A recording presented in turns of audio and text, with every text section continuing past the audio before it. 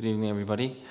Um, Before I continue, just want to say a few things. It's Pastor Esther's last week at CGS, and I remember actually meeting her for the first time and hearing her preach. And I remember listening to her thinking, wow, she is an excellent preacher and a wonderful communicator. In fact, I think I still remember the story about the ketchup she talked about and a lot of the testimony she did have. And if you had the opportunity of her being your youth pastor, she did share a lot. And I just wanted to say that during the last 2 months, since we knew she was leaving 2 months ago, I was really reflecting a lot about what I learned by just serving with Pastor Esther. But I gotta say, the last 2 years she's been with me and I was serving as the head pastor, I think I've learned the most I've ever learned, even when I was with her before that. But when I asked her to lead the praise and worship tonight, she asked me what I'd be preaching on, and immediately I thought of this passage. And I've been meditating on it for the past few weeks. And I love Worship Wednesdays because I can be a little more intimate and personal in my sharing.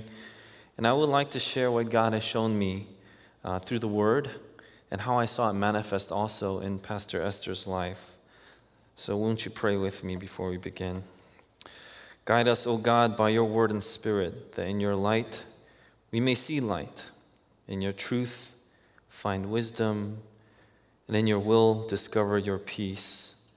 Through Jesus Christ our Lord. Amen. Can we turn to Matthew chapter 25, verses 14 to 30? Let's all turn to Matthew chapter 25, verses 14 to 30. If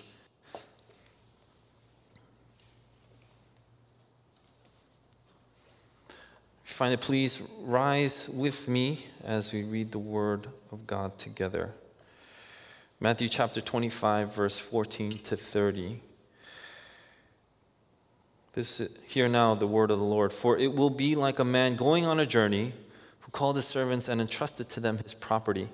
To one he gave 5 talents, to another 2, to another 1, to each according to his ability. Then he went away. He who had received the 5 talents went at once and traded with them, and he made 5 talents more. So also he who had the 2 talents made 2 talents more. But he who had received the 1 talent went and dug in the ground and hid his master's money. Now after a long time the master of those servants came and settled accounts with them. And he who had received the 5 talents came forward, bringing 5 talents more, saying, Master, you delivered to me 5 talents. Here, I have made 5 talents more. His master said to him, Well done, good and faithful servant. You have been faithful over a little. I will set you over much. Enter into the joy of your master. And he also who had the 2 talents came forward, saying, Master, you delivered to me 2 talents. Here, I have made 2 talents more. His master said to him, Well done, good and faithful servant. You have been faithful over a little. I will set you over much. Enter into the joy of your master. He also who had received the 1 talent came forward, saying, Master, I knew you to be a hard man, reaping where you did not sow, and gathering where you scattered no seed.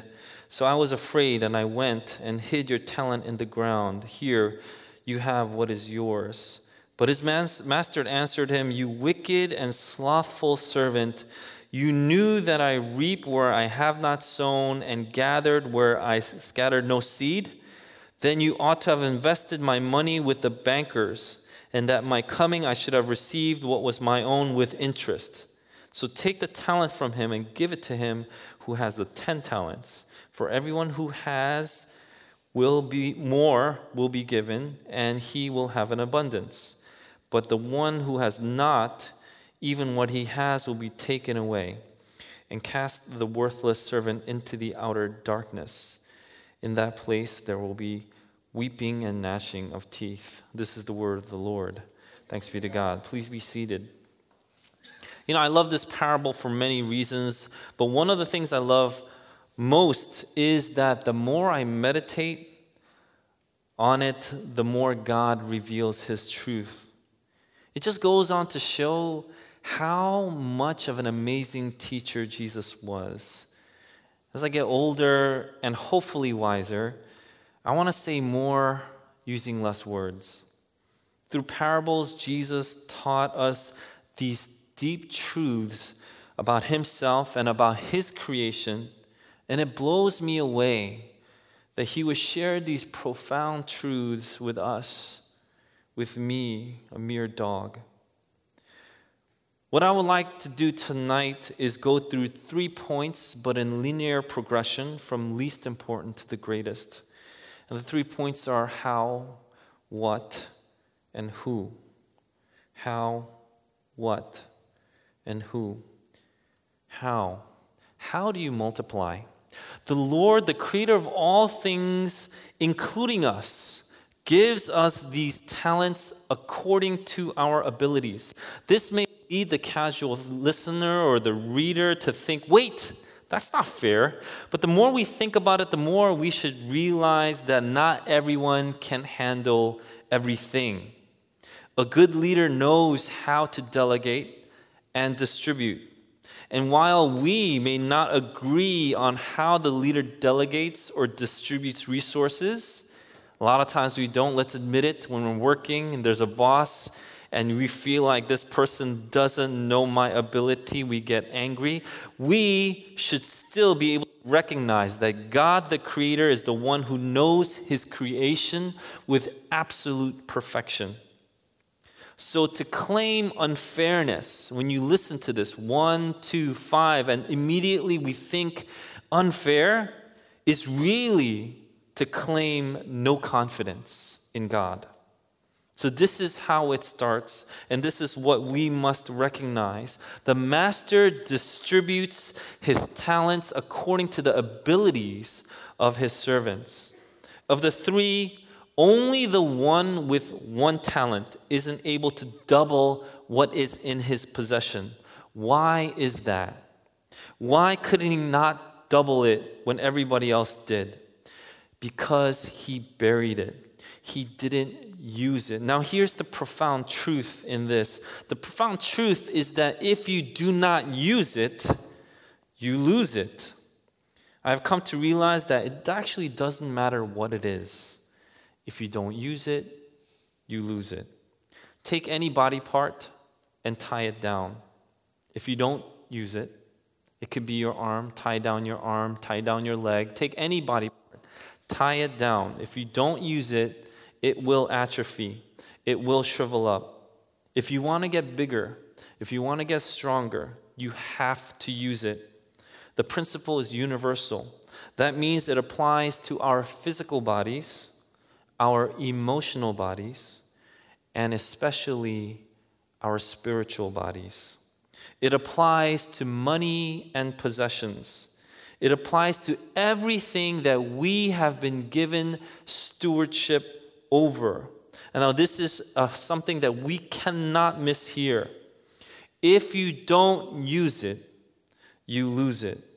If you want to guarantee then losing something, if you want to guarantee losing something, simply use it. That's what the servant with 1 talent did. He didn't use it. How do you not lose it then? Well, you use it. How do you use it? It doesn't seem like it actually says in the passage, but it does. When you meditate it, what you realize is the one thing that the other 2 servants did not do was they didn't bury it. They didn't bury it. The basic, most foundational truth to know and how to grow, build, multiply anything is consistency. I found this to be absolutely true for strengthening my physical body. There will be days that you want to quit, days that you want to skip leg day.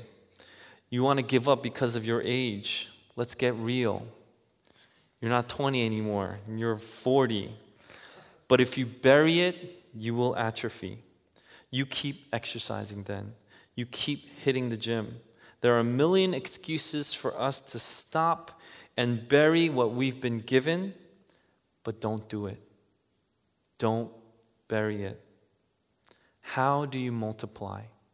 You be consistent. You be consistent. And you be consistent. It doesn't actually give us methods, does it? It doesn't say you got to take it to this place. Besides the banker thing, which is like minimal. And I think there's a truth in there. I thought if I were to write a dissertation, I would do it on this parable because it's so deep. Like the minimal you would do is if you're not going to use it, then might as well give it to someone else so they'll use it. And that's the minimum you can do. And it's so deep. But how do you multiply it? You be consistent. Point number 2, what? What is it that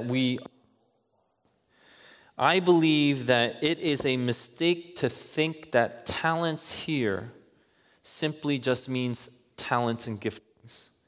It could be a part of what talent is, but it surely isn't the entirety of what it means. If we solely correlate it to talents and giftings because the talent word seems similar to our English word talent, then we are liable to miss the point. The NIV actually translates the Greek word talent, which was actually talanta, which is very similar to Korean, right? Talanta, to bags of gold. So they translate talents to bags of gold. And while thinking talent is a bag of gold instead of talents and giftings is better, it's better, I suppose, but a talent, what we need to understand, was a specific monetary unit. It wasn't just any old bag of gold. So how much is a talent? What is it that we are multiplying? The most conservative measurements for a talent is around 15 to 20 years worth of wages. A talent actually weighed 35 kilos or 75 pounds of gold. That means if you translate it to today's net gold worth, the 1 talent in today's value would be worth around $1.25 million in the most conservative sense. It makes sense because if you make an average yearly wage, and I sat there with my calculator, if you make about $66,666.66, the number of man, right? Man's favorite number. Anyway, if you make that around there, in around 15 years, you'll have $1 million too. Anyway, this is actually without interest. So if you make around 60K, 15 to 20 years, you just put it in your mattress and you just fill your mattress up and it becomes lumpy, but you're sleeping soundly because you know there's cash in it, you will get about $1 million. So a talent was about 15 to 20 years worth of wages or $1.25 million. And you might think, wow, that poor guy with only 1 talent, I feel for him. When you first read this, you might be like, wow, that poor guy. But $1.5 million is no small figure. What is it then that we've been given? We have been given so much. Even the ones with the least, even if you're at the bottom rung of what you've been given, what you think you've been given, you are a millionaire. But of all the things that I have, I can't help but to think that if I were truly rich, the riches would be the things that I will be able to truly enjoy. And the thing that Jesus constantly asks us to multiply isn't money. Now, this should make us pause and make us think. The thing that Jesus constantly asks us to multiply, the thing that God asks us to multiply isn't money. If you want to multiply money, I believe you can. And I've talked to pastoral friends I knew and people that I know are frugal, who have good abilities to make things grow. And I said, you know what? I believe that if you really wanted to, you could be a millionaire. And that made them feel good. But I believe that the thing that we are to focus on, to really see, isn't money. And if we think further, what Jesus asks us constantly to multiply, what God asks us to constantly multiply, they aren't our talents and giftings too. It's not money.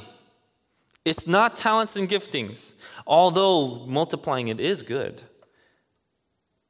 I believe that in this sense, Pastor Esther has been given 5 talents. The talent that I speak of, the things that I've learned from her the most, the talent that I speak of is relationships. As soon as we are born into a relationship. That is why we are children of our parents. I don't think it's a coincidence that it happens to be the first commandment of the 10 commandments that doesn't deal directly with God. And it's the first commandment that comes with a promise. Honor your father and mother. Honor the first relationship that you have been given. We then are to multiply our relationships, both in how much we can develop it, how many we can develop it, sure, but especially in how deep we can develop them. That means this. If we put these 2 points together, it means don't give up. Be consistent in your relationship. I believe that is true love.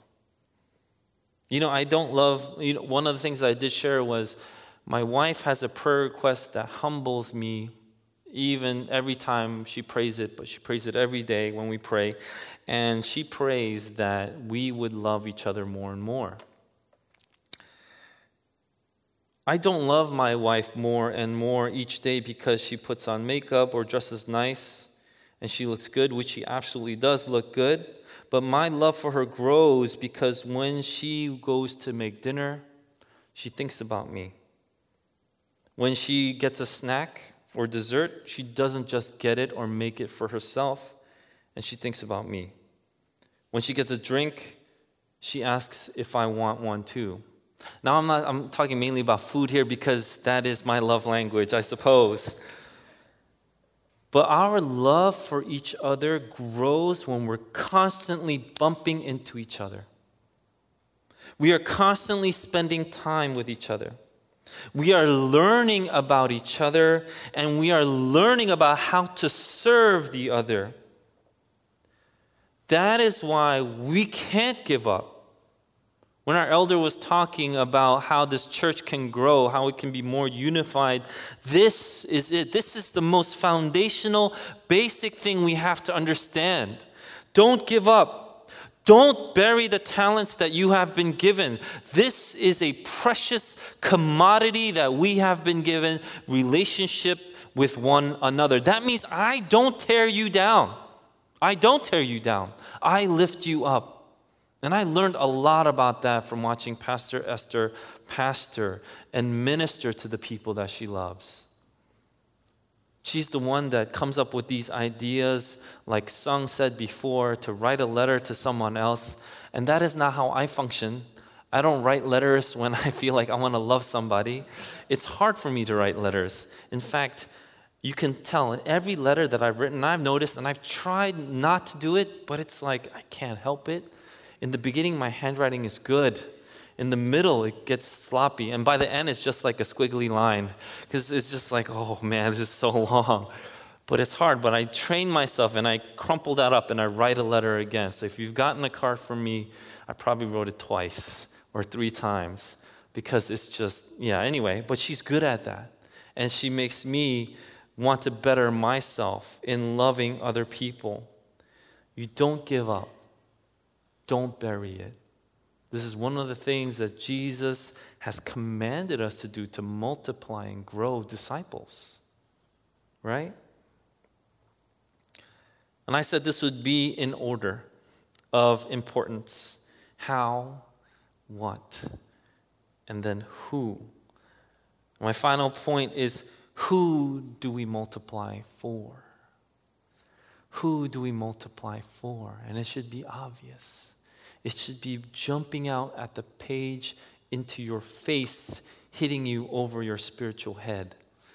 Who are we multiplying for?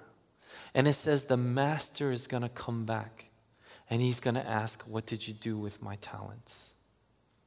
If you look at the parables before and after, it is about Jesus coming back again. We are always supposed to keep this in mind because we are his creation and his servants given stewardship over these talents and abilities and relationships.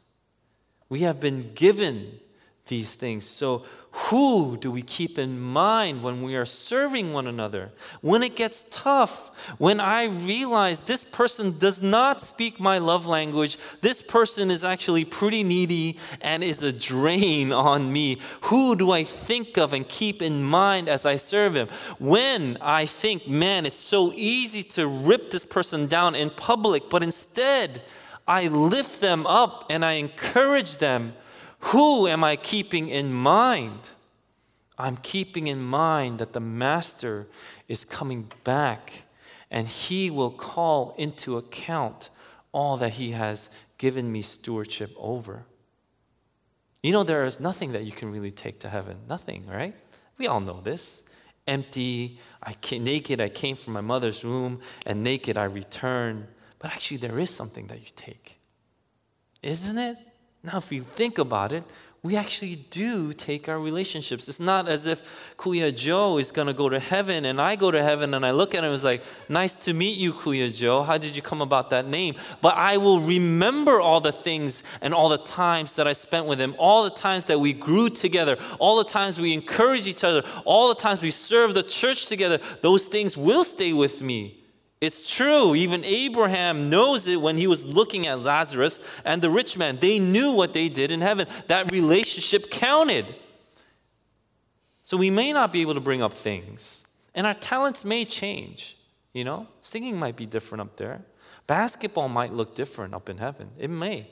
I don't know how gravity's going to, I don't know. I just don't know. But one thing that I know is that I will still beat my cousin. I'm just kidding. I saw him back there and I love you, man. But one thing that I do know is that our relationship with each other does last.